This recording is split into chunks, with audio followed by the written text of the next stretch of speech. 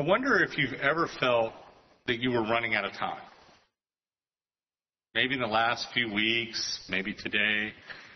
I looked and the news was kind enough to let me know Target and Walmart are still open, so I have a few more hours before I can finish my Christmas shopping. In all seriousness, so even a few weeks ago, I did look and I started calculating, well, if I mail it today, most of my family lives in other states. What's the last possible day I can shop and then it get there on time? And it's not as though Christmas sneaks up on me. I know where it's coming. It's on the calendar, but I still feel that all the time. Maybe you do as well. And I look, and over the last probably, I would even say a couple of years, it's not just the desperation of time that we feel as Christmas is approaching, but I hear so many questions. So many people are concerned with the end of our time as the church and what's going to happen next. And is Christ returning? Is it today he's going to return? Is it next year? And all the YouTubes and the TikToks and all the videos that are talking about prophecy. Well, the good news is he will return. Bad news is I can't tell you when, although maybe we'll find out some hints today. But I can look and say, why did Jesus come when he did? Have you ever wondered that? Why did it take so many thousands of years for Jesus to be born?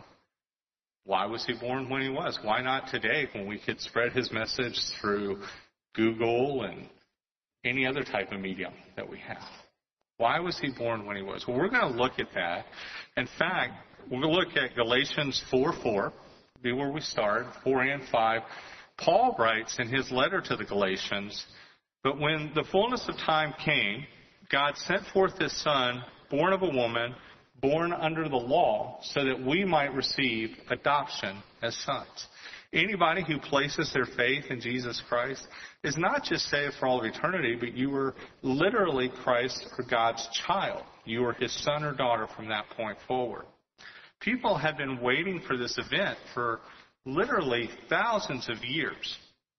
And looking at this, I think a quote by Walter Hansen speaks of it very well. It says, "God's plan of salvation cannot be understood merely in static terms as a logical system of ideas. Revelation, God, human nature, Christ, salvation, church, all of this is part of God's redemptive work. But the point here that he makes in the second sentence, God's redemptive work must be understood in the framework of his actions in history. Everything we read in Scripture happened to real people at a real point in time and pointed either towards Jesus or back towards Jesus. But either way, it points towards Jesus." Again, people knew this and they were waiting for it for thousands of years. We think the first mention in Christian theology of the gospel or the salvation message occurs in Genesis 3:15. Over time, God reveals more of his message, giving more of the story to us so that we can understand what he's doing in history. The language used in Genesis 4 actually indicates that Eve thought that Cain was the Messiah. We don't have time to go into the linguistics of that, but trust me, it's there. Hundreds of years later, Lamech thought that Noah was the one who would give rest from the curse. In fact, Noah's name is literally the one who will give us rest. He thought that he was possibly the Messiah. After the flood, God would eventually narrow the redemptive line or the line to Abraham and his lineage. We would have over 400 years pass and they would go into slavery. But in that promise to Abram, God issues 3 key points. And these are important for you to remember when you look at Scripture. The easy way to remember it is just 3 words: land, seed, and blessing. But what he's saying there is, first, that God promises Abraham he'll have many offspring. That's already happened. There's Jews throughout the known world. Second, he will rule over a large portion of the ancient Near East. And third, one of his heirs will be the Messiah, and as such be a blessing to the whole world. Those 2 aspects have yet to occur, though we think they literally will happen in the future. In making this covenant with Abraham, God narrows the promise that the Messiah will have to come through the Hebrew people, or Jews. After they're sent into captivity, God would eventually narrow his revelation of the Messiah even further in the Davidic covenant. And as part of that, he narrows it now that it has to come from the tribe of Judah or the line of David. When he issues these various proclamations or revelations to Moses, Moses records the first 5 books in roughly around 1400 BC. And I say that just to give you a sense of the timeline. Not that you have to memorize that date or anything like that. But he records the first 5 books, and he sets up a way that God expects to be worshipped and honored by his people. In fact, he also outlines what will happen to his people if they fail to worship him or fail to honor him the way that they're supposed to. If you want to read that section, it's in Genesis 28, and it just talks about this progressive nature of discipline that God puts his people through. Now, we don't have time to go into that today, but that happens repetitively in the Old Testament. We see it cycle over and over in the book of Judges, and it will eventually culminate in both the Assyrian and Babylonian captivities. God would initially narrow it to David, and God also lets David know that even if his heirs or his children or his children's children or his grandchildren aren't faithful, that God's still going to be faithful to his promise. And again, that's going to be fairly important in what we look at today.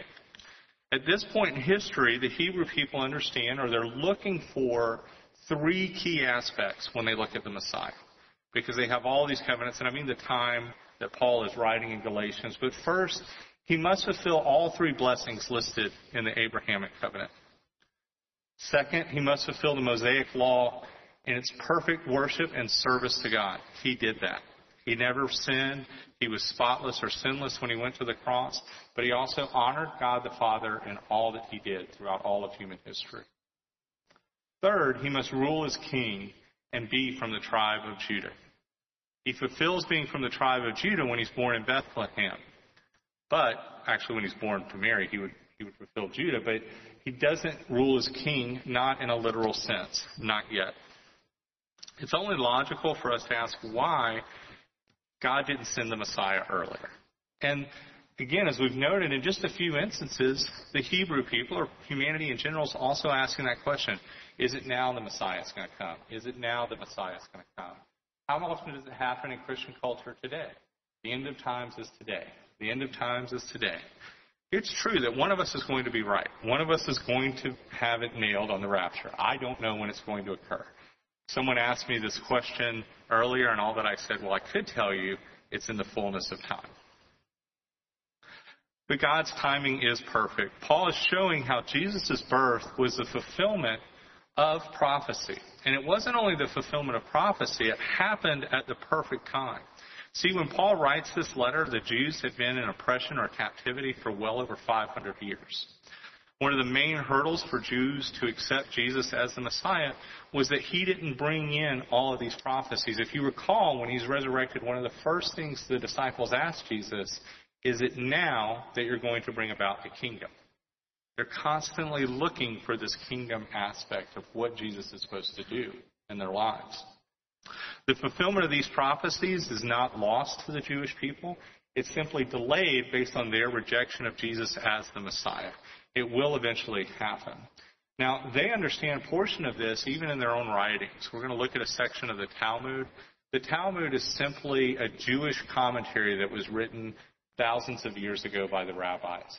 It is not inspired. It's not the same as Scripture.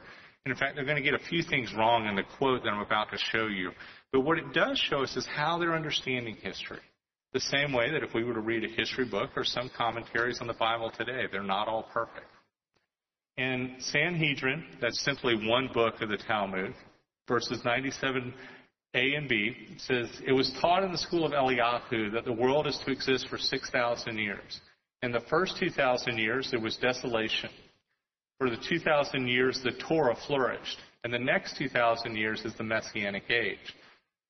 But through our many iniquities, all of these years have been lost. Now, of course, Earth's around more than 6,000 years. They don't have the exact timing correct. But they do understand that it's through their sin that the Messiah didn't come to rule. So this is not inspired, but in their own mindset, they understand that their sin prevented them from having the blessings that were promised in the Mosaic covenant. Now, we can look at this and we can say, well, why do they understand this? However, this still doesn't tell us why God waited all these thousands of years.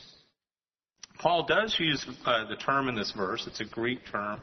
The phrase is just to pleroma, to chronou. It just means in the fullness of time. This word fullness or pleroma is significant. Again, I don't plan to give you a Greek lesson this morning. It simply means that it was in the perfect or best time possible. It's frequently found in the passive sense, indicating the fulfillment of the perfect time of the now. But in order to fully answer the question as to why this is the fullness of time, we have to look back hundreds and hundreds of years earlier.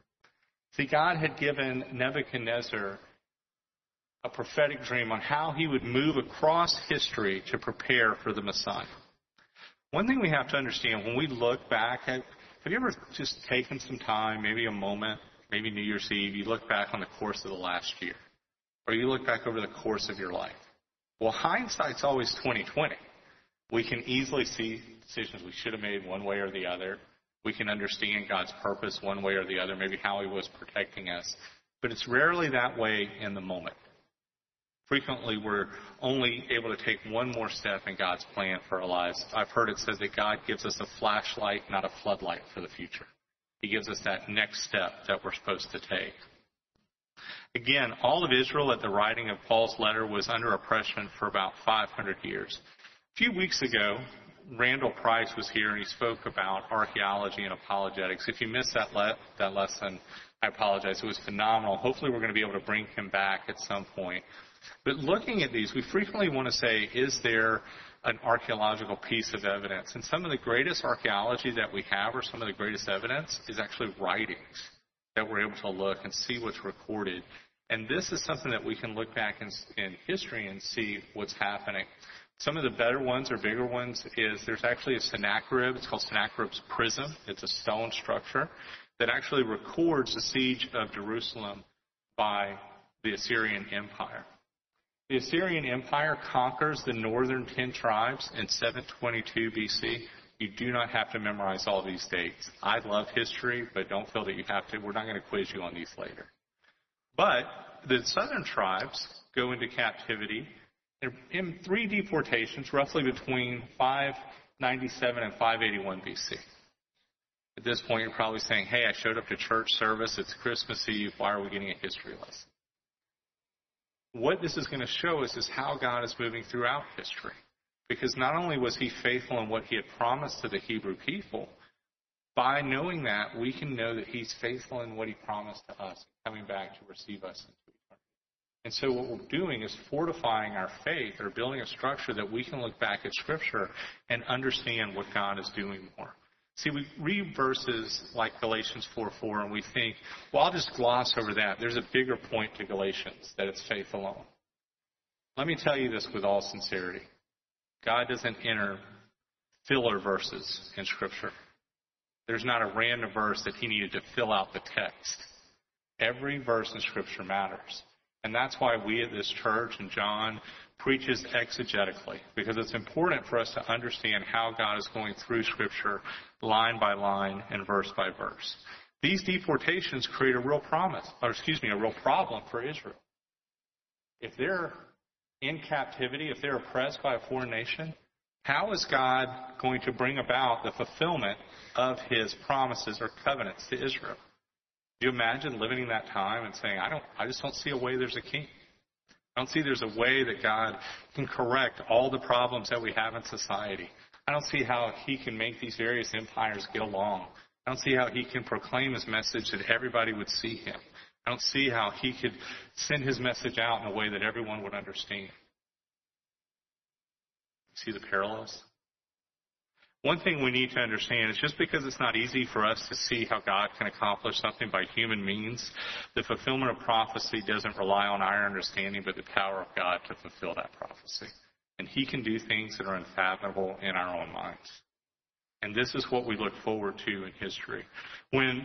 While in Babylon, God gives a vision to Nebuchadnezzar in order to encourage the Jews and let them know he's still in control of history.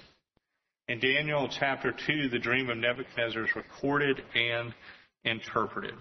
During the first 13 verses, it records the fact that Nebuchadnezzar had a disturbing, repetitive dream, and his wise men were not able to interpret that dream.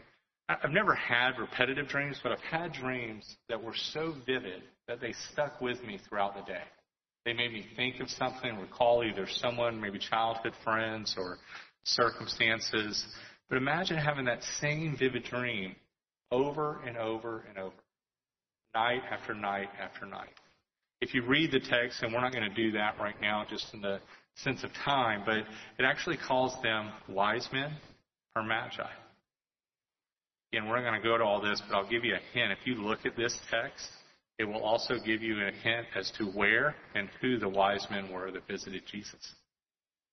Because wise men in that time weren't wise men as we think of it. They were actually these astrologers, sorcerers, necromancers, enchanters. And what they would do if you came to them, it was a mind game they played. They would say, well, you tell me your dream, and then I'll tell you the interpretation. You tell me what you thought, and I'll tell you what it means. And what they did was they go back in archival records and look at similar things. Nebuchadnezzar knows this. And he says, no, if you're a real prophet, if you really speak for God, I don't need to tell you my dream. You'll know what my dream is, and then you can tell me its interpretation. This goes on for quite a while, and they're not able to do it. In fact, time's running out on him. He issues a death sentence. He says, I'm going to kill all of you because you're failing me. You're worthless to me. Daniel's not in the court at this time, but word gets back to him. And he approaches Nebuchadnezzar and says, will you give me some time to pray?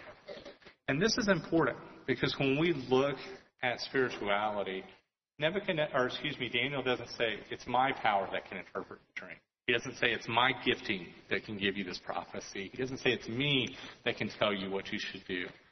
He specifically points to God. In fact, he says, I can't even make God do it. I have to ask God to allow me to do it.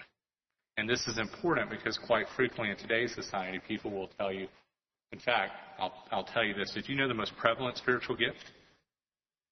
Discernment. People can always tell you what you should do in your life. So many people have it. Obviously, that's a joke, but it's something that we do need to keep in mind. Scripture, our relationship is with God. It is not with humanity to tell us what God has for our lives. So we can have guides, we can have people we look up to, we can have mentors. All of that's legitimate. But ultimately, when you place your faith in Jesus Christ for salvation, your relationship is with God the Father. And that's the most important thing. While Daniel goes over the first 13 verses, it records the fact that Nebuchadnezzar was having this dream. He prays to God, and he's able to reveal the meaning of the dream to him. In verse 2, verses 37 and 38, he tells Nebuchadnezzar what his dream is. He says, you, O king, are the king of kings, to whom the God of heaven has given the kingdom, the power, the strength, and the glory. And wherever the sons of men dwell, or the beasts of the field, or the birds of the sky, he has given them into your hand, and has caused you to rule over them. You are the head of gold. At this point, Nebuchadnezzar is liking this dream. He's loving this interpretation. Just think about it. What do most people love to hear most? About themselves. Most people are narcissistic to some degree. They want to talk about themselves. They want to hear about themselves. They want to hear about how great they are. Nebuchadnezzar's no different. He thinks, this is great. God loves me. He's going to let me rule over everything. It goes on and talks about two other parts of the statue. It says, after you there will arise another kingdom inferior to you. Then another third kingdom of bronze will rule over all the earth. This is essentially what the statue looks like. The head of gold is Babylon from 605 to 539 BC. Medo-Persia would conquer Babylon in 539, 332 BC with the torso of silver or the arms and shoulders. The bronze would be Greece, 332 to 63 BC, and Rome from 63 to 476 AD. Again, you don't have to memorize those dates. I just wanted you to have a visual representation of the statue that he looks at. The subsequent kingdoms are Persia, Greece, and Rome, and we will see how God is going to use those kingdoms to prepare for the fullness of time for the Messiah. As we develop our reading of our Bible, we understand that God doesn't issue prophecy simply so he can tell you that he knows what's happening tomorrow. If that was the only point of issuing prophecy, he could have stopped at any one of the prophecies and said, see, I can predict the future. There's probably something a little bit more important to it, but it takes us digging into Scripture. I remember President Bush had a quote. I don't remember the full context of it, but he said the subtle bigotry of low expectations. And I've always thought about that when I approach Scripture. Do I have low expectations in looking at the text and that it's something simple? Or do I understand there's something deeper there that I can research and understand how God is moving throughout history to accomplish salvation? I think there's something deeper.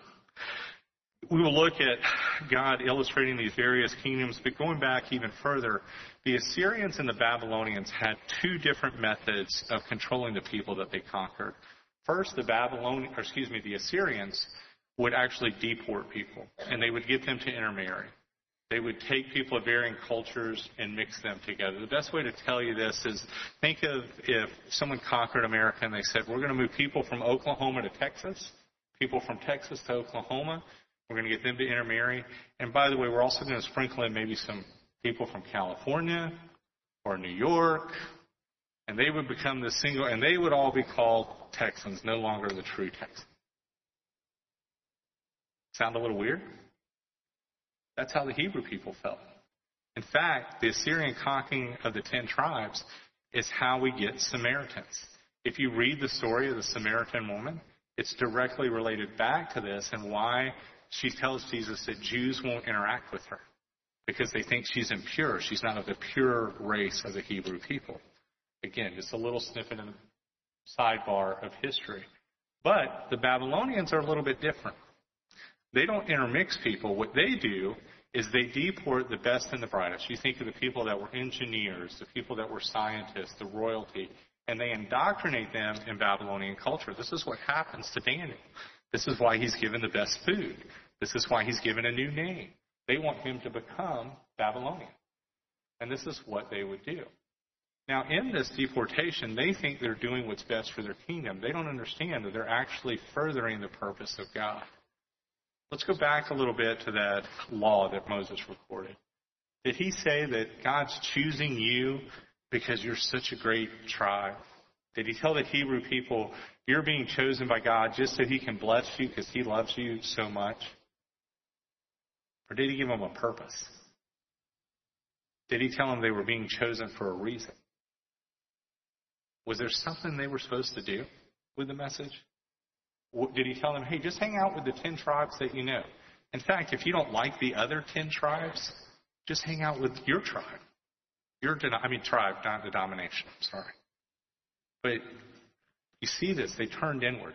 They didn't carry the message forward. And when they didn't do it willingly, God forced them to do it through these deportations. Both Josephus and Philo record in numerous locations in history that Jews would spread throughout the Mediterranean. There's Jews all the way on the other side of the Euphrates, as far as Greece. And in fact, in Jeremiah, we see that they would actually go into Egypt. In Jeremiah 43, verses 6 through 7, it says, the men and women, the children, the kings and daughters, and every person that Nebuzaradan, the captain of the bodyguard, had left with Gedaliah, the son of Ahikam, the grandson of Shaphan, together with Jeremiah the prophet, and Baruch and the sons of Neriah. And they entered the land of Egypt, so they did not obey the voice of the Lord, and went in as far as Tahpanhes. They failed to do it on their own. God uses these deportations to spread the word of the Messiah throughout the known world. The Babylonians were conquered by the Medo-Persians in 539 BC, and the Persians would control people a little bit differently. They wanted to be seen as liberators. They would allow people to go back to their region and worship their gods. We have to understand in the ancient Near East, they thought gods were regional. They didn't have a concept that there was one universal God over all gods. Only the Hebrew people had that concept. Persians would allow them to go back, and hopefully they would be honoring to the Persians since they let them return to their land. This is also recorded in Scripture. In Ezra, verses 1 through 3, it says, now in the first year of Cyrus, king of Persia, in order to fulfill the word of the Lord by the mouth of Jeremiah, The Lord stirred up the spirit of Cyrus, the king of Persia, so that he sent a proclamation throughout all his kingdom, and also put in his writing, saying, Thus says Cyrus, king of Persia, the Lord of the God of heaven has given me all the kingdoms of the earth, and he has appointed me to build him a house in Jerusalem, which is in Judah. Whoever there is among you of all his people, may his God be with him. Let him go up to Jerusalem, which is in Judah, and rebuild the house of the Lord, the God of Israel. He is God who is in Jerusalem.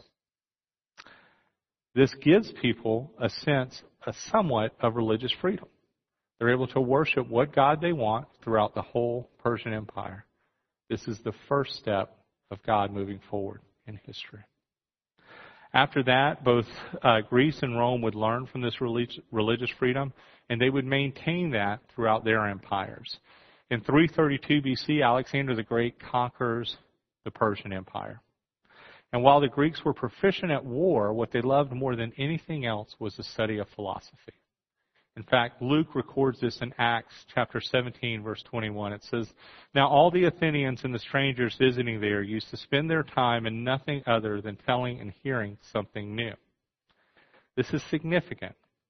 And we miss this because the Greek language is centered and created around the study of philosophical or theological thought. In fact, if I asked you to name 5 philosophers in history, I bet you 3 of them would be rooted in the Greek Empire. So now, as Alexander moves forward, he creates a process of what's called Hellenization. All that says is that Greek culture permeates the known world. Almost everyone speaks now a common language that's centered around theological thought. So we have 2 aspects. We have religious freedom and a common language based around philosophy. This is important because no other language in history conveys theological thought the same way the Greek language does. You may come close, there's some arguments there, but it is definitely centered around carrying a message forward. During this period, Jews continue to spread throughout the empire. One of the things that we start to see for the first time in history is the phrase God-fearer. A God-fearer is a non-Jew who starts to understand or believe in Scripture. So what does this tell us? What are they believing in? A future Messiah. The word is starting to spread. People are starting to get the message, and we're not even at the birth of Jesus yet. In 63 BC, Pompey, a Roman general, will conquer Jerusalem. Again, Rome is even more proficient at warfare than the Greeks. One of the things that made them so proficient in warfare was the fact that they could move their legions quickly across the empire and concentrate a massive number of force on a given people and conquer them very quickly. The way they moved those troops was by roads. The roads were extremely proficient. In fact, you may have heard the saying, all roads lead to Rome. Again, we've talked about these 4 periods, and you're saying, well, great, well, how does this relate to Nebuchadnezzar? He didn't know about these roads. He didn't know about a common language. Well, again, hindsight's 20/20. I don't believe Nebuchadnezzar understood the full aspects of his dream. I don't even think Daniel fully understood what it was for. But Scripture wasn't simply written for them. Scripture was written for all of us so God can illustrate His sovereignty or divine control of all of history. When Paul talked to the Galatians about the fullness of time, he was pointing to 4 key aspects, and this is what I want you to hold on to today. First, the Babylonian captivity caused the Jewish message to spread throughout the known world. As they created synagogues, people all around the world would have access to Old Testament Scripture and understand the promise that God had made not only to the Hebrew people, but the message of salvation that was contained in that. Second, the Persian Empire instituted some degree of religious freedom so that people could share the message of Jesus without being criminalized, at least initially. They could spread that message, and people would say, okay, it's a theological thought that we're willing to hear. Third, the Greeks provided a common language centered around theological thought would allow people to not only communicate the fulfillment of the Messiah in Jesus Christ, but also the mysteries that were contained in Scripture to allow us to understand how our relationship could progress with Jesus or with God for the next 2,000 years. Fourth, That message would no longer take hundreds of years to reach one side of the empire or the other.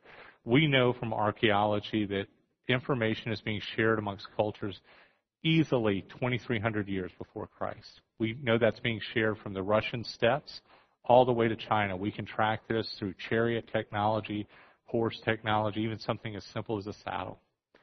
But sometimes it would take decades. Now it will take weeks, maybe months. And this is the fullness of time that Paul speaks of. When Jesus Christ is born, when he goes to the cross and dies for the sins of anybody who will place their faith in him, and when he's resurrected, that news not only spreads, it spreads to synagogues, it spreads to God-fearers, it spreads quickly in a language that they can clearly communicate it to others, and they can spread that throughout the whole known world.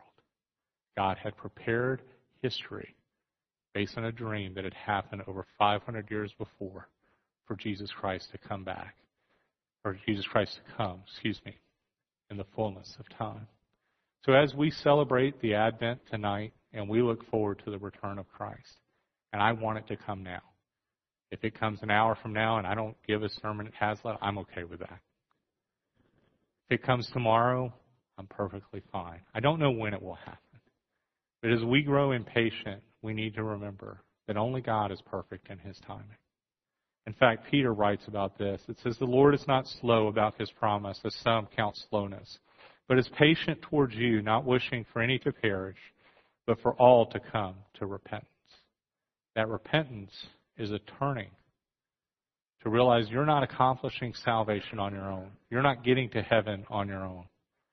You change your mind and realize, I have to place my faith in Jesus. And as much as I want him to come back for me, there are thousands, hundreds of thousands throughout the world who have never heard this salvific message. And just as the Jews were supposed to carry that message forward, so too are Christians today supposed to carry that message forward in any means necessary to let people know the hope and joy of salvation. Paul speaks of the fullness of time and Jesus' return in Ephesians. In fact, he uses that same word, pleroma. In Ephesians 1:10, it says, with a view to an administration suitable to the fullness of times, that is a summing up of all things in Christ, things in the heavens and things on the earth, in him. Just as he fulfilled Nebuchadnezzar's dream of those empires, just as Jesus was born in Bethlehem, he will return for us. We can rest assured that it will happen in the perfect of time. The one thing I would ask you today is we look forward, and I want us to celebrate, and I'll be here tonight. I love candlelight services. But take a moment and pray for all those who are entering church today, that it may be one of two times they enter a church all year long. For some of them, it may be the first time they've ever heard the gospel message. Pray that they come to know the joy of Christ's first advent. Let us pray. Father, thank you for this morning. We are grateful for the opportunity to not only have salvation in you, but the hope, encouragement, and joy that though time seems as though it's desperate, our greater hope is in you, and you are in control of all of history. Give us the courage and fortitude to carry your message forward, to present it to people knowing that they can experience the same hope that we have in you. Help us to honor and glorify you and worship you not only in the rest of this service, but tonight as well. We ask this in Jesus' name. Amen.